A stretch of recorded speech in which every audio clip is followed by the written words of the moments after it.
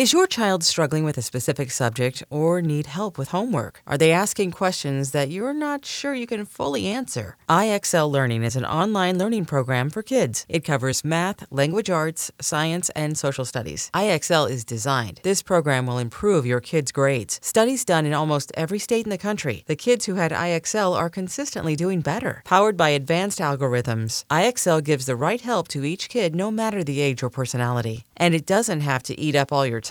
One subscription gets you everything for all the kids in your home, pre-K to 12th grade. So don't miss out. 1 in 4 students in the U.S. are learning with IXL. IXL is used in 95 of the top 100 school districts in the U.S. Make an impact on your child's learning. Get IXL now. And listeners can get an exclusive 20% off IXL membership when they sign up today at IXL.com/audio. Visit IXL.com/audio to get the most effective learning program out there at the best price. Welcome back into the Lions 24/7 podcast. I'm Tyler Donahue. He is Sean Fitz. Big thanks to Sean and Lance for holding it down on the podcast last week. I was focused on family for the week after the postseason, notably the small baby that has taken over my life. But back at it this week, thanks to our listeners for a little bit of time away. We got a lot to talk about, though, Sean, because early enrollees are now on campus, a new semester getting underway here in Happy Valley. But we'll start with another familiar face. Remember Brent Pry at the end of November, early December, longtime part of that inner circle with James Franklin, becoming head coach at Virginia Tech. Now it's Dwight Galt, legendary status as a strength coach here at Penn State. He is stepping aside, retiring. Sean, you've been talking about this, reporting on it on the message boards, reporting it publicly at the end of last week. Big loss for Penn State. They have a secession plan in place, but it's just every single time the NFL Combine runs around, Dwight Galt grabs headlines. Well, year after year, you just think of the guys that he's put in there, not only the physical freaks like Barkley and Mike Gesicki and Owe and Parsons last year, but other guys have stepped their game up. I mean, he has turned really good athletes into great and elite athletes and done a really great job with that. And he's been one of Franklin's right-hand guys for forever now. I mean, he was there on the plane when Franklin arrived, I believe, and just has always been by his side. So whenever there's a shift like this and there's a change like Michael Hazel, you're going to wonder what's going on. Dwight's been pondering this for a couple of years, to be honest with you. Before or right around the pandemic, I wasn't sure if he'd come back because he was so close to retirement. He's got grandkids now. Deej is now at Virginia Tech after a stint with Ricky Ronnie young Deej, sorry, his one of his twin boys is now at Virginia Tech after a stint with Ricky Ronnie at Old Dominion. Tommy is coaching. I believe he's still at Chattanooga. So his kids are growing up. His grandkids are growing up. So I'm actually kind of surprised he's stuck on this long, because I know it's been a conversation a couple of times, but in the strength world, they don't get much more respected than Dwight Galt. That said, the guy that's going to come in, they're going to, eventually use this succession plan with Chuck Losey, who you know is the mustache guy from the sideline. Really, really tremendously respected strength coach. He's a master strength coach, which is one of the highest honors you could get in that field. Players like him. Everybody likes Chuck. I mean, to be honest with you, well beyond the mustache. So I don't see a ton changing, to be honest with you. Every time somebody comes in as a coach, as a strength coach, whatever, they're going to put their spin on it. But I think you're going to still see a lot of what Dwight Galt put into the pillars of this program with Chuck Losey. So I don't see a bunch changing over from them, but it'll be different. It'll be a different voice in there. It'll be different when we get to meet him, usually in late February, early March. Galt comes out with his list of numbers that he memorizes somehow off of all these strength indexes and things like that. So it'll be a little bit different, but this is not an earth-shattering move.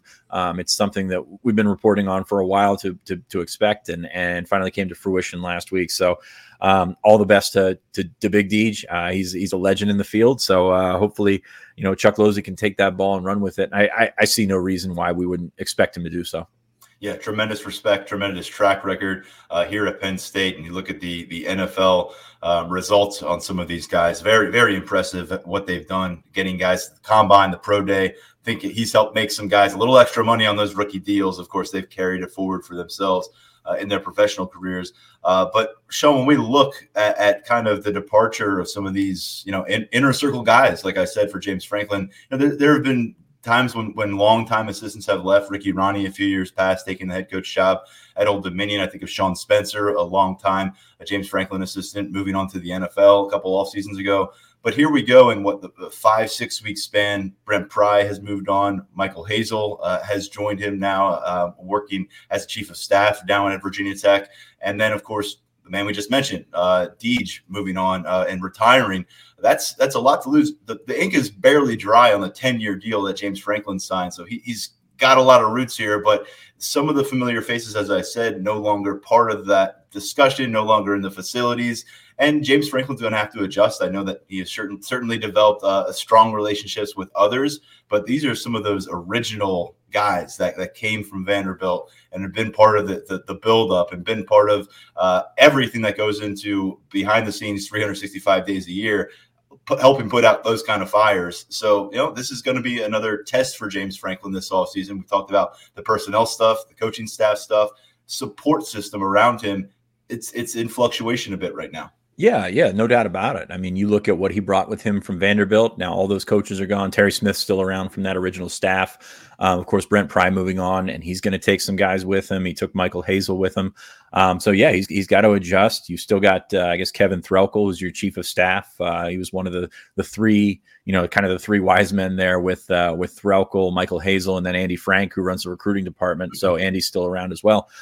So yeah, you look around the room from 7 or 8 years ago, and that's the thing. I mean, it's college football. You don't keep head coaches this long anymore, let alone keep your staff together. So I don't think it's the biggest thing in the world. But when you walk in there and you see different faces and you see different opinions and things like that, especially on the heels, as you mentioned, of that extension, I think that's where it gets you. Is like, okay, he signed this extension, he's ready to go, but other guys are getting other jobs, checking out other options. You could probably throw Ja'Juan Seider into that circle mix. It was reported this week, and that's something we've heard that Florida was pursuing. He turned them down. Florida State was also pursuing. He turned them down.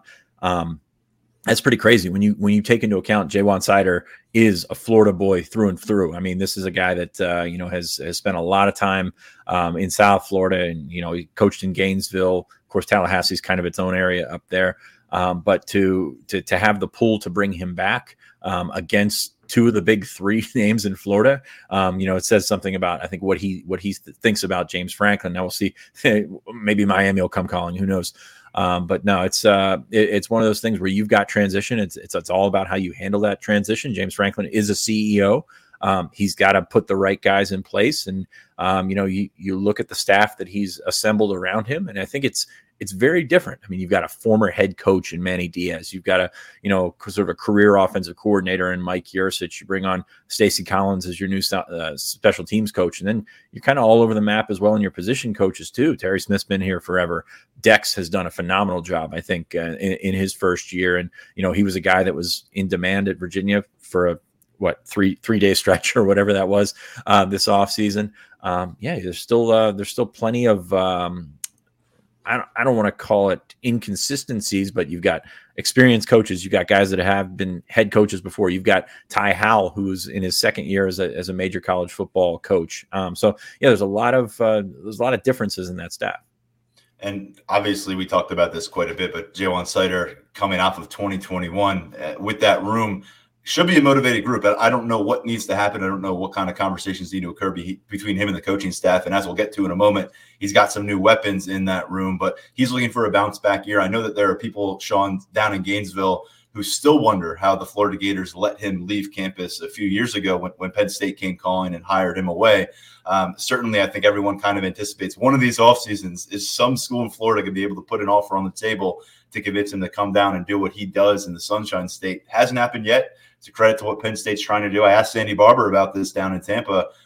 Have you given James Franklin and the program enough what it needs to be able to retain guys and avoid them leaving for other positions? Can you put enough on the table? She thinks that has been sorted through. It's something that James Franklin, whether you read between the lines or whether he says it outright, has been very important to him in having that pool for his assistants. And so far, Virginia's role in this it certainly has been discussed quite a bit, but you retain Anthony Poindexter, you retain Ja'Juan Seider. And one more thing to note here, we have seen guys leave in February, late January, Tim Banks, Tyler Bowens, Sean Spencer, the offseason ain't over yet, just because we're starting to feel it settle in a little bit with the coaching carousel. There still could be some hurdles to clear getting this coaching staff into spring practice. But one other note here, as far as retirement goes, one player retirement, Aeneas Hawkins, late last week announced that he's stepping away from football. This is a guy that I think, if he chooses to continue going down that path, have a great career in the media industry, talking about football, talking about other things. He's got family members who do that. I think he's well suited for it. Just did not come together for him on the football field at Penn State. Oftentimes not available due to injuries. That's going back to his senior year of high school. Came in, wasn't ready, and ultimately some medical setbacks. But tell you what, a great presence in the locker room. We've talked about that every time we mention Aeneas Hawkins. You're not going to find much in the stat sheet from his time here with the Nittany Lions, but a guy that I think made a positive impact. I think he'll continue to make a positive impact within the program, but you can cross him off the list of defensive tackles entering the 2022 season. Yeah, they're down to 19 defensive tackles on scholarship, right. I think. Aeneas, there's a reason he was on the roster. I mean, it became pretty apparent, I think, early in his career. He had some injuries. He had that broken foot coming out of high school. So just never really kicked it into gear from the on-field perspective, but really, really well-respected guy, really fun guy to be around. Just one of those guys in the locker room that, people gravitate to. You mentioned his personality. He's going to go into media. He's going to be successful with that. And just because he didn't have a successful on-field career at Penn State, I don't think that's going to thwart anything. Of course, he's got connections through his family, very, very talented family as well. His uncle's really good at what he does. So you look at all that and, not the career anybody envisioned for him, but he still, I think, made the most of his Penn State experience. That's one thing when you asked about Aeneas Hawkins, like people in the program, they're like, yeah, he's not going to play, but he's enjoying his Penn State experience. He's making the most of it. So you got to tip your hat for him.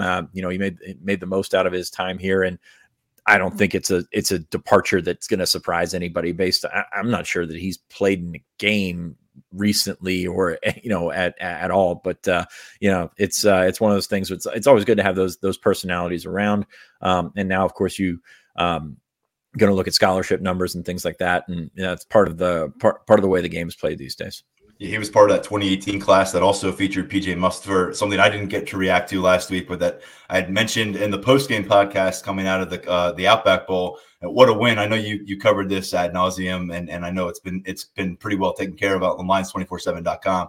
But just chiming in on that, PJ Mustipher sticking around as a leader, as a figure in the defensive front. You got work to do. I think the transfer portal is going to need to be very helpful to you on the defensive front as you shore things up here in the upcoming months. But PJ Mustipher, as a heart and soul guy in the locker room, you lost a few of those to the NFL draft, and also as a presence on the field. Excited to see what he can do. I hope he's healthy all the way through, because if he was healthy for the second half of that season, we're having a different conversation right now. He's out of the equation for 2022, and I think he would probably be soaring up those NFL draft boards based on what we saw through the first 5+ games. He's going to have to do it for a 12-game sample size here in 2022, but he was really starting to become exactly that kind of defensive tackle linchpin we thought he might be coming out of McDonough School in that 2018 class. Is a very highly regarded recruit.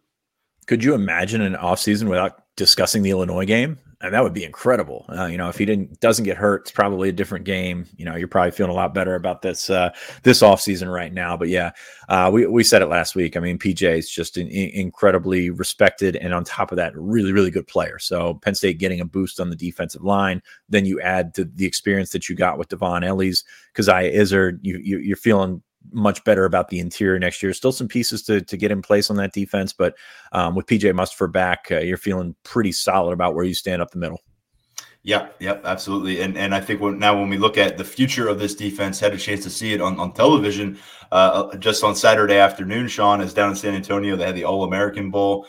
Drew Aller, of course, was a headliner there. You had Nick Singleton, the other 5-star in this class, and then a guy who would he have been a 5-star if he had a normal upperclassman career at McDonough? I don't know, but I think you've made a pretty strong case for Denai Dennis Sutton, and he went out there, and I think we had heard a lot about Aller and about Singleton and what they did this senior season. I was curious because Dani Dennis Sutton has been tucked away a little bit. He had a strong spring camp circuit here in 2021 or back in 2021, but no junior season, limited senior season, out there with a bunch of the top offensive linemen, top edge rushing contemporaries, top defensive line contemporaries.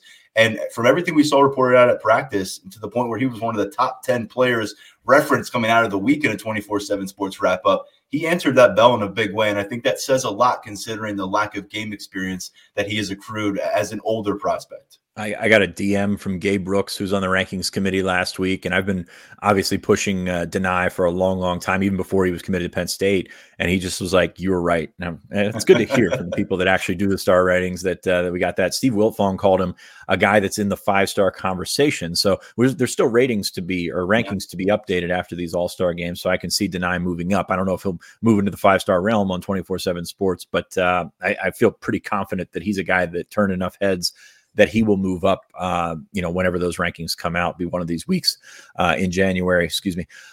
You look at that game, and I know Tyler was a little busy, which is obviously, more important than a high school All-American game, but I did get a chance to sit down and watch it. You got to watch these things with the appropriate expectations. You saw that with Drew Allar. You had receivers that were running in different spots than the ball was thrown. I think Drew was off. I'm not going to lie. It's not the most impressive I've seen him throw the ball, or deliver the ball, I guess I would probably say. But yeah, he didn't put up the big numbers that you expect. He had a touchdown pass drop at the end. I thought it was fine. I mean, there's things that he needs to work on that we've all known, that we've all been saying on the podcast for a long time, that he needs to work on, the accuracy on the short balls and things like that. When you're playing at another speed, at another level, how does that all translate? I think he'll be fine. But when the ball came out of his hands, and this is probably the thing that you look at, against his peers, when the ball came out of his hand, I mean, it looked much different than Gunnar Stockton and all those other quarterbacks that were out there, looping the ball and things like that. I mean, he got the ball out there quick. He got the ball out there, with an effective release. Was not always the most accurate guy. I think he probably was, the top quarterback, or, I guess Cade Klubnik would have been probably the top quarterback in that game. But yeah, I mean, I think he lived up to status, and all week he was fantastic. I mean, you look at the practices, and I know it's different running on air and running one-on-ones and things like that. But just showed so many things that made him the highly regarded prospect he is. But yeah, you came out of that game, and the focus was not on him. The focus was not on Nick Singleton, who didn't really play a ton in that game, but the focus was on Dani Dennis Sutton, and he was tremendous. I will say this: go in with expectations at an appropriate level at defense as well, because that defensive end has such a big advantage over the offensive tackle that he's going against. But played the run well, played the pass well, got to the quarterback, got pressure. Everything you wanted to see from Dani Dennis Sutton, he showed, and I think a little bit more. So really impressed with what he was able to put together. And again, I think he's a guy that moves up the rankings. I know other sites have him pretty high, and I think 24/7 Sports will catch up at some point with that. But really, really showed great things all week and capped it with a great game. Keon Wiley, we didn't really hear a ton about through the week.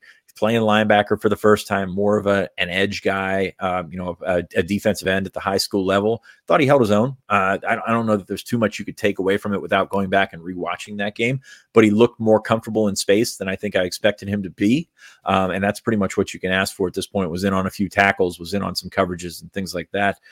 He wasn't completely overwhelmed. And I think when you go from playing, football, high school football in Philadelphia, not always, Imhotep plays a really good schedule for the size of school that they are, but it's not, it's probably a little bit different than playing at St. Joe's Prep and some of those other big schools in the city and the state. So I think he was not overwhelmed. I think he held his own. I think he did a really good job. Going back real quick to Cade Klubnik, he's a kid who Klubnik. I'm sorry if I get that wrong. He did get a Penn State offer when Mike Yursich took over. He was part of that early offer spree that went out along with Drew Aller. He seems to be, if there's a guy that you're watching who could maybe overtake Drew after this week, he's number 16 in 24/7 Sports rankings, number 2 quarterback behind Aller, 5-star guy. I know he did a lot of good things. I think he had 3 touchdowns in this game on Saturday. You don't see a lot of strong quarterback performances in this setting because of a lot of what we saw and what you just described with Drew, where, the practices where a lot of it is the individual drill work, kind of like an Elite 11 setting where you're watching the quarterbacks kind of go shoulder to shoulder, throw the ball, go through dropbacks, go through their progressions.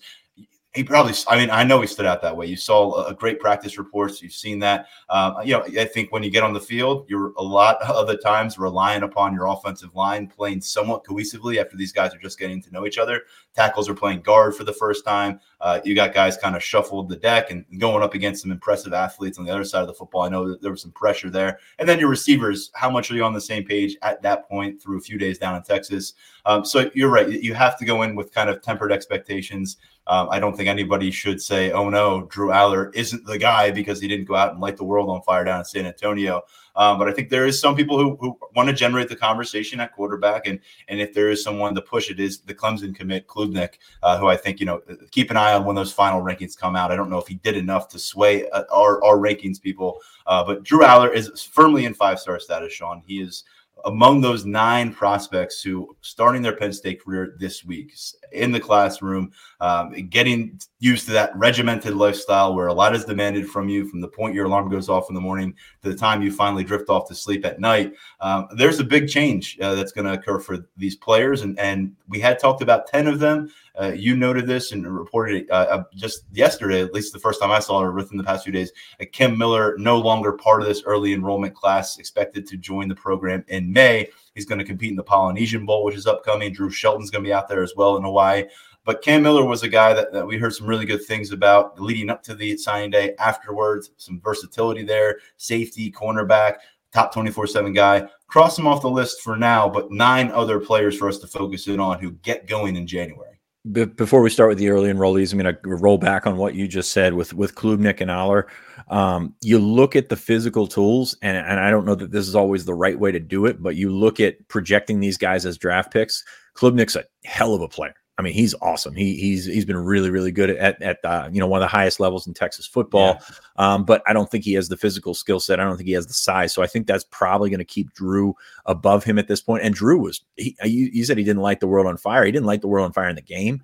But the week leading up to practice, I mean, there was a gap between Drew and the rest of those guys. So yeah. I think that's something that you can't let go. The thing about Drew that I saw during the game, there were misses.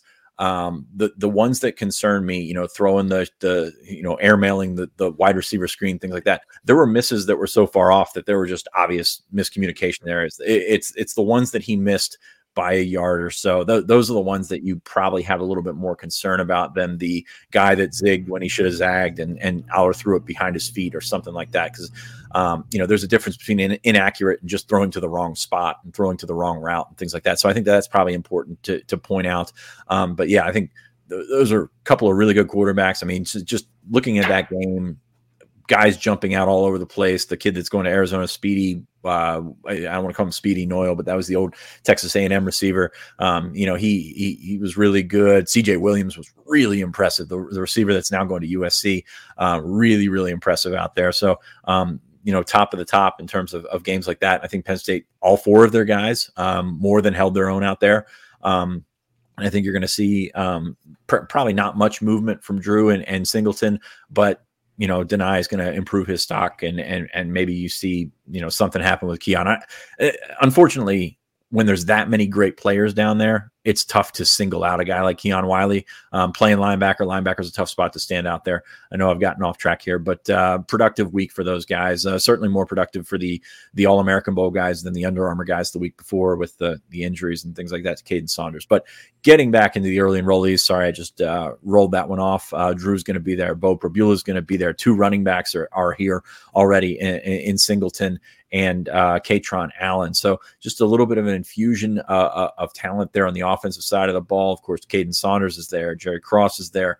Drew Shelton no longer there. Cam Miller no longer there. 2 guys that they expected to have, on the offensive side, 2 guys that they expected to have come in on both sides of the ball. So I really, you think that these guys can maybe make an impact. You look at the running backs, and that's the one that jumps out to you as the guys that can jump in right away, at least in the spring.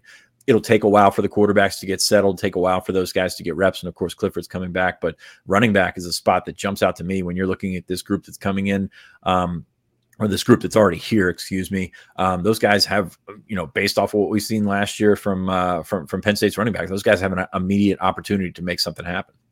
We just spent a lot of time this season talking about the lack of points produced by the offense and the lack of explosive plays on the ground, and you're getting potential remedies right away in the form of Nick Singleton, perhaps Kaytron Allen as well. I just know there's so much excitement about what Singleton put on the field, and you saw the results. Gatorade Player of the Year, National Player of the Year. You're bringing not just him. I mean, how often are you bringing the Gatorade National Player of the Year, who's considered the #1 running back, a kid from your state, and he still isn't the guy grabbing the headlines from your early enrollee class? Everyone wants to talk about Drew Aller.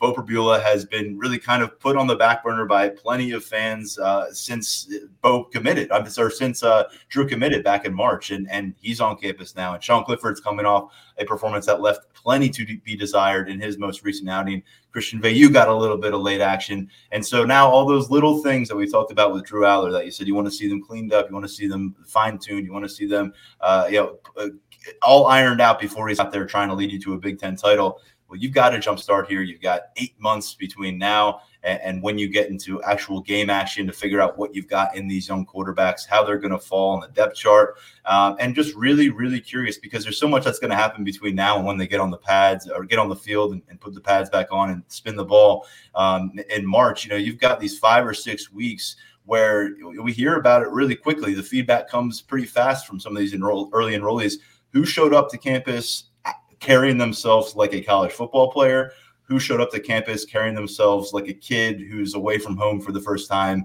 and is really reliant upon those around them. There's nothing wrong with needing a support system on a college campus. It's a big part of why you picked the school that you arrived at. But before you can get to the field, it goes for all 9 guys we're talking about here. How are you showing up to Penn State? Well, Zane Durant, Kaytron Allen, and Omari Evans showed up in an ice storm. So good luck to those guys coming from Florida and Texas, respectfully. I mean, yeah, you're right. I mean, this first couple of weeks, we've seen it in the past. Guys will add weight, drop weight. And that's why a guy like JB Nelson, to me, is very intriguing because he's certainly has work to do or had work to do on his body. He's already done a nice job in terms of shaving probably 15 pounds off. That's probably going to be a situation where the strength staff's going to have to work with that and figure out, where he's at as his base weight, take a little bit off, maybe put a little bit of that muscle on, get him into a nutrition program. Because we've seen it with guys from Lackawanna before that, or guys from junior colleges or, transfers and things like that. It's different when you get here. And that to me is one of the more intriguing things. Can JB Nelson contribute right away? Can he hop into that too deep in the spring? I don't know, based on where he was coming in, like him a lot, but I don't know how quickly you can make that transition. The precedent set there by offensive linemen coming in from the junior college level is not great in terms of being ready right away. So that's an intriguing one to me. And on the defensive side of the ball, Zane Durant is another guy. Love him as a prospect. Curious what happens when he gets into that weight program. I mean, is he a guy that's going to spend a year playing defensive end, playing that 5 technique, or is he a guy that you're going to put weight on right away? I'm not sure where he's at because he's an active kid. He's I don't know what his best weight is. I don't know what his weight is when he gets here because he's been anywhere from about 235 to about 260. So he's been kind of all over the map with that. So most of these guys coming in on the offensive side of the ball. So you're looking for reinforcements there. You're looking for guys that can come in and hop the class ahead of them, hop where they're at. They're looking at that at receiver with Saunders and Omari Evans, certainly going to get faster. So you like the pieces that are in place, and these guys, it's time for them to face the harsh reality of what college football is. And for a lot of guys, that's a big jump to make. Yeah, what we didn't see happen this year were the wide receivers showing up early and making a big splash in the spring camp. Last year there was no spring camp, and yet you saw Keandre Lambert-Smith and Parker Washington by midseason. Both of them were starters as true freshmen. A lot of that had to do about the room around them. This is a room losing Jahan Dotson. You see some veterans, we assume, moving on with their careers. But we talked about it. It's a collection of guys who have everything to gain, and spring is going to be really important. You work your way from Malik Mega on down outside of that Parker Washington, Keandre Lambert-Smith pairing. And to me, I look at Caden Saunders and Nick Singleton as the 2 players, all due respect to the quarterbacks that are coming in, as the 2 players. And you're saying, how how can this offense get better between now and next September? Those are the two answers I see potentially. Caden Saunders, a lot's going to depend on his ability to also hit the ground running as a college athlete. How is his athleticism? How is his body type? How is his build going to translate on a Big Ten practice field? Let's start there. That'll be the first thing to check off your list. But I just think the toolkit he has, there's a lot of polish that I think has been in place with him for a while now. And once he really set baseball aside and started jamming his schedule up with football, I think you saw some more strides made in that department. And then Nick Singleton, look, he's encountering a room that we've discussed it. You've got a bunch of guys who you look back at their recruiting profiles in 24/7 Sports and you get excited.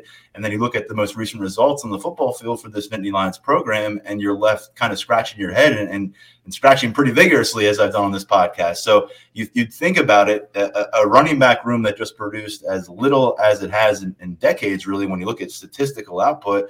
And you pair that with, okay, you're bringing in the number one running back in the country and a top 24/7 recruit in Katron Allen at the same position. Those two spots. But then I go back to JB Nelson, who I talked about on signing day.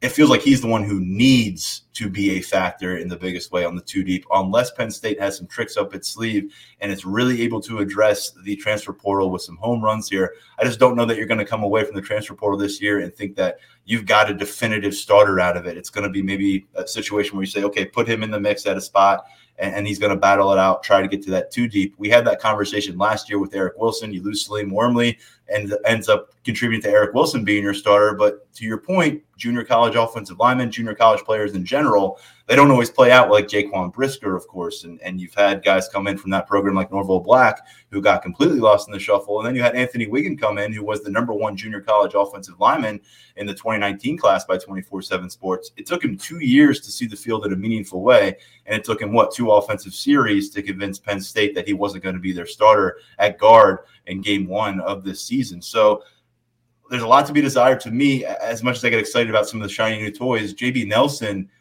is a really important prospect for what Penn State wants to do and where they want to go up front. And I have no idea if he's ready for it. But until they go into the portal and do some of the things that we think they're going to do in the portal, JB Nelson, you circle him as somebody who's got to come in and got to play up to the standard of a two-deep player if Penn State wants to tread water, at least at that position. I'm going to disagree with you there. Sure. You forget he's got 4 years left to play 3. So he does have a lot. You're right. Yeah, I don't want to say he's behind because that's unfair to him, but he's in that eligibility standard. You know, he's not where Wiggin was coming in. He's bigger. He's gone, as I said, from 320 to 305. So he's working on that. I'm going to assume he needs lower body strength. Every junior college lineman that I've seen come in needs some work in the lower body. So we'll see that. So I think to me, it's more about the transfer portal. It's more about Hunter Norzad at Cornell and trying to figure out where he can fit in terms of that two deep, in terms of the starting lineup and things like that. So I don't think you put as much. I think you made a great point where you want to be versus where you're at. But I think he's more about where you want to be in a year or two based on or rather than where they're at right now. So I think it's fair points, but I think I'm going to disagree with needing him to be ready right away. I agree with that, with it being unfair to think that he can fill that need here from day one. But then I look at what you got at tackle. If he's playing tackle, we've talked about it, he could play guard. Anthony Wiggin was rated as a tackle. He's played guard for Penn State. Yeah, and I think Nelson is a guard. I mean, yeah. I think just based on his body type, he's not a guy that's got 30-inch arms or anything like that. He's got legitimate length. But if you're, and we say this all the time, if your offensive line is kicking, is hitting on all cylinders, he's a guard. And that's, kind of what you say about Caden Saunders, probably kind of what you say about Landon Tankwell as well. It's just so hard to find those tackles. Yeah, and then there's that need word, and there's a tackle position where Rasheed Walker has moved on now. I think Olu Fashanu held up quite well for himself in his first career start down in Tampa, but that was his first career start. And that was an Arkansas team missing its best defensive lineman. And it's hard to say, okay, that's going to carry over 9 months from now, and he's a set it and forget it kind of tackle. And then you watch the practices, and Caden Wallace. There's another conversation we've had. Is he a guard? It feels like that's where we go with a lot of the tackle. We got a long off season ahead of us, don't we? Yeah, but then I'm saying, okay, you've got a guy who, yes, he's only played a spring season in 2021 because of what happened at Lackawanna last fall. There was no football, and he's played a fall season. So he's 2 years removed from high school, though. That puts him in the same class as guys like Ibrahim Traore, who has not really made a peep on the field. Golden Israel Achumba, who I don't think we've seen anything to suggest he's ready to make that major jump. And there's a long offseason ahead, but this is what we're working with right now. And then Jimmy Christ, and he has that frame that you covet, but you want to talk about development that needs to continue to happen, more strength development. It seems he would be in need there. So I guess maybe I'm saying here's Wiggin, and you throw him in with all these other guys, potential backups or two deep conversation guys at tackle. Maybe someone's going to have to step up and be a starter. Who knows? But these are all guys who are not going to be 3 years removed from high school, including the latest JUCO prospect in this one, as I forget his name. JB Nelson, JB Nelson. I keep wanting to say Anthony Wiggin. As I include JB Nelson, where are these guys standing in their development 3 years out of high school? Because Penn State needs solutions. And I know that you say, the transfer portal and you mentioned the Cornell guard and a bunch over the past few weeks, but nothing has happened in that capacity yet. And, it's still early January, but as of right now, working with the numbers we have and the names that we have, I just keep saying, and JB Nelson maybe has to find a way to figure out how to be a guy, or Penn State's going to have to get themselves in a situation, maybe this is more realistic, where they have to play guys that they don't feel comfortable really playing with. And we saw this year, they just didn't play anybody else. It was 6 guys really playing all regular season. So I think you get in a situation where Penn State's either got to accelerate the process with certain players, and they're going to have to see the field before the Nittany Lions would love them to, or maybe some of these other names that I mentioned who have been with the program longer and haven't really done much on the field, maybe they are in line to take a step forward this spring, but they'll have JB Nelson right alongside them, and his development from a physical standpoint, before we start talking about what he's going to do from a technical standpoint, comes first. I just can't get away from what else exists at tackle, and I guess really what else does not exist at tackle right now for the Nittany Lions, before we start talking about him playing guard, and before we start talking about how the rest of the 2 deep comes together. There's not a big freshman class that you're building off of. It's Landon Tengwall and no one else. And I think that is something that is going to become more glaring as we move ahead. No, I think that's a great point. Still after a tackle in the transfer portal, not very thick with options there. But you look at this spring and this offseason, I think Jimmy Christ is a guy that you look to. Chuck Losey's got a big job ahead of him. For all the great things we said about Dwight Galt, developing offensive linemen and, an imposing offensive lineman was not one of the things that, jumped off of his resume. So going to be interested to see the offseason for those guys. Is Achumba ready to make that jump? I think Christ is probably close. I think Fashanu's probably there, just being in that class. Fashanu's probably there. Christ is close. And then there's a gap with those other guys behind him. So I don't know what that's going to look like in spring. I don't know what it's going to look like in fall, given what the transfer portal options are out there. But Phil Troutwine, Chuck Losey, this is a big offseason for those guys. And then the 2 that I would kind of qualify as mystery players that are coming in, and you love the numbers on them, and you love what you can understand the scouting evaluation. But Omari Evans comes in. Ton of speed, a ton of potential, we think, at wide receiver, but he was a guy who was, you watch the highlights in high school, he was playing quarterback, he was running around, he was a do-it-all playmaker, and so this is going to be a transition for him. And then the other one that I keep pointing to is Jerry Cross, and his ranking slid a little bit. I think he finished as the number 15 tight end in 24/7 Sports, or at least that's where he was on signing day. Maybe he was top 5 when he committed before his junior year, but he didn't have a junior year. Then he was banged up this year, and I think he was limited to only 3 games as a senior. So maybe kind of denied Dennis Sutton-ish, but not at a camp exposure, not at some kind of All-American exposure where you can kind of gauge him against the best of his contemporaries. Jerry Cross comes to campus with 6 catches as an upperclassman, listed 6'5", 255 pounds on signing day. He's a kid that has grown a bunch. But, man, as excited I was to see Jerry Cross join this class, and I've said this before, I really don't have my arms around what prospect Penn State is getting on campus this week. Yeah, I usually have a pretty good feel about these guys.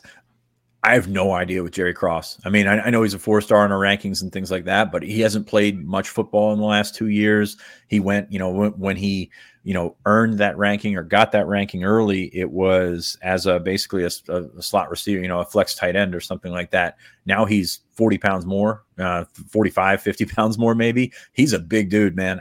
He looks like an offensive tackle, but I have no idea what he is. I don't know how he fits into the athleticism numbers at the tight end position that Penn State has, and including the guy in front of him, Khalil Dinkins, and then, the seemingly 19 tight end class that they're bringing in behind him. But I have no idea, man.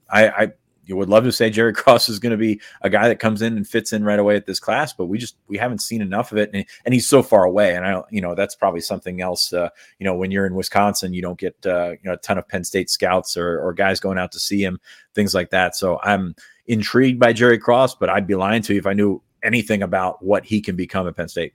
And with the magic of an at-home studio, which all three of us have, Lance, Sean, and myself, if you're watching us on our YouTube page, and why aren't you by now on Lions 24/7 up on YouTube, got a glimpse at my daughter, Olive, who was crying in the middle of her nap. Mommy went back to work last week, so Olive now an official intern of Lions 24/7 and making her first appearance, Sean. Yeah, we welcome her, and we're glad to have her. She's just in time for the 5-star mailbag, too. Perfect timing. And it leads us into a question at quarterback, Sean. This one I think you're going to have a very long, thoughtful answer to. Here we are. Caleb Williams, former 5-star recruit, former Penn State target, has entered the transfer portal at Oklahoma. There's no shot for him to end up in Happy Valley, right? I love the phrasing of that question. That's a great question. No, it's not happening. He's going to end up at USC, I believe. He's got options. I mean, I hate to say it because it's college football, but highest bidder in terms of NIL, that's kind of where he's going to end up. And, I see USC as being a fit in a couple of areas for that very reason. We tacked on a second question because that one was going to be handled swiftly. Which of Penn State's non-early enrollees has the best chance to contribute next season? I said it'll be handled. It was maybe less of a difficult answer, but just as quick of an answer for you, I think. Yeah, well, I mean, there's two guys that really jump out because you take half the class or close to half the class out with early enrollees. But Dani Dennis Sutton is an obvious one to me. This is a guy that I think is physically ready to go. It's a shame he can't early enroll. His school does not allow it, and that kind of sucks. But I'd love to see where he fits in at a position that needs an infusion of talent, it needs size, it needs big time playmate. I mean, this is a guy you're going to watch the national championship game tonight. If you're listening on Monday when we record, you're going to see a couple guys that remind you of Dani Dennis Sutton. I mean, he's a game changer at defensive end. Penn State needs that. Penn State needs a guy that can get to the quarterback. He showed he could do that as well. To me, he's a guy, as ready to go as any of the non-early enrollees that are not punters. Alex Bacchetta is an obvious answer to me. You're kind of passing the baton. Jordan Stout's going to go pro. You're passing the baton at punter. And, we've seen freshman punters come in right away and do a decent to successful job. So I would expect that from Bacchetta. I'm not sure what the punter depth chart. We went over the long snapper depth chart while you were away. So sorry you missed that. I'm not sure what the punter competition is going to look like. And it's a new guy. Stacey Collins is coming in. He's going to have his own evaluations. He's going to have his own charts and things like that. So Bacchetta and Dani Dennis Sutton are two guys that I can look at as potentially playing next year. Just going down that list, and these are guys that you're probably putting in the mold of Zakee Wheatley and guys that played in a couple of games but didn't get to the redshirt year. KJ Winston's a heck of a football player. I'd be intrigued to see if he could be a special teams guy, if he can maybe put on a little weight. He's in the 180s to 190 right now. He's going to have to be bigger to play, but I think he's a really, really good football player. Been banging that drum for a long, long time. So curious to see if he's one of those guys that maybe gets to see a couple of games where you really don't expect it from him next year. And just a reminder, even among the early enrollees, you had 7 guys show up to campus last January. They had spring ball. The only guy who burned his red shirt from that group was Kalen King, who obviously set an early tone for himself and got high praise. I mean, I think connecting the dots here to Dani Dennis Sutton's easy because we heard it from James Franklin himself that although he's not getting here as an early enrollee, as a winner enroll guy, they still feel like he has that immediate impact potential. They still feel like he has that prototypical size that, as you mentioned, turn on the game tonight, you will see it across the trenches, and it makes a difference, a huge difference, when you start to stack these kind of players up in your defensive front. I'm glad that he had a really strong week in San Antonio. I think that's a great sign, again, considering just the lack of game action that we saw him and competitive snaps that we saw him in the past couple years down at the McDonough School. But I think that's an obvious answer. I'm still going to mention Cam Miller here because he's a guy that we were initially including in the January enrollment conversation. Safety, cornerback, apparently both in play. I don't know if they've gravitated toward one or the other. They're going to get a look at a few players that they feel like have that positional flexibility in the defensive backfield. But during recent years, we've seen freshman cornerbacks burn their red shirt, some earlier than others. A few years ago, Marquise Wilson, Keaton Ellis this year, Kalen King obviously came on strong early. And then we saw Zakee Wheatley playing some football down the stretch. So that's a position where I feel like the track record is in place for a path to playing time as a freshman. I don't know if there, barring injuries, will necessarily be any kind of clear path to a definitive role within this defense for a freshman cornerback in September. But I think he's got the flexibility as a playmaker, perhaps as a special teams returner as well, Sean, that I'm going to throw his name into consideration. But I think Denai Dennis Sutton, along with the punter Alex Paqueta, who may need to step up as a starter right away, as those coming in, in May and then beyond. Yeah, corner is kind of an anomaly. It's such a hard position to play, but it is a position where you can come in and play it away. I mean, the further you get from the ball, the easier it is to come in and play. So, yeah, you look at Cam Miller, you look at KJ Winston and one of those safeties. I mean, they have the opportunity. Tyrese Mills, we're still expecting that he'll be able to sign in February. We'll circle back around and check on that. But, yeah, the guys in the defensive backfield and linebacker, I'm curious to see. You're still looking at the transfer portal for a guy like that. Is Abdul Carter freaky enough? I don't think he's instinctive enough to come in and play right away as a linebacker, but is he freaky enough that you can put him out there and maybe have him play special teams or things like that? And so I'm curious to see about that. But I like the guys that we settled on. There's always a surprise or two. Jalen Reed is a guy that we probably wouldn't have earmarked as a guy that's going to burn his red shirt, but he enrolled in May and did a nice job of settling in there and playing on special teams and then eventually playing in that defense. So you just get a little bit further away from the ball, you feel a little bit more confident in that. And then we'll see where guys like Anthony Ivy and Tyler Johnson fit into that receiver group. And as we saw last year, it's not easy to break in as a true freshman, but we've seen, as we saw 2 years ago, if the opportunity is there, guys can play right away. So all over the map with that answer, but I think that there's a couple of obvious ones, and then there's some guys that you could make arguments for.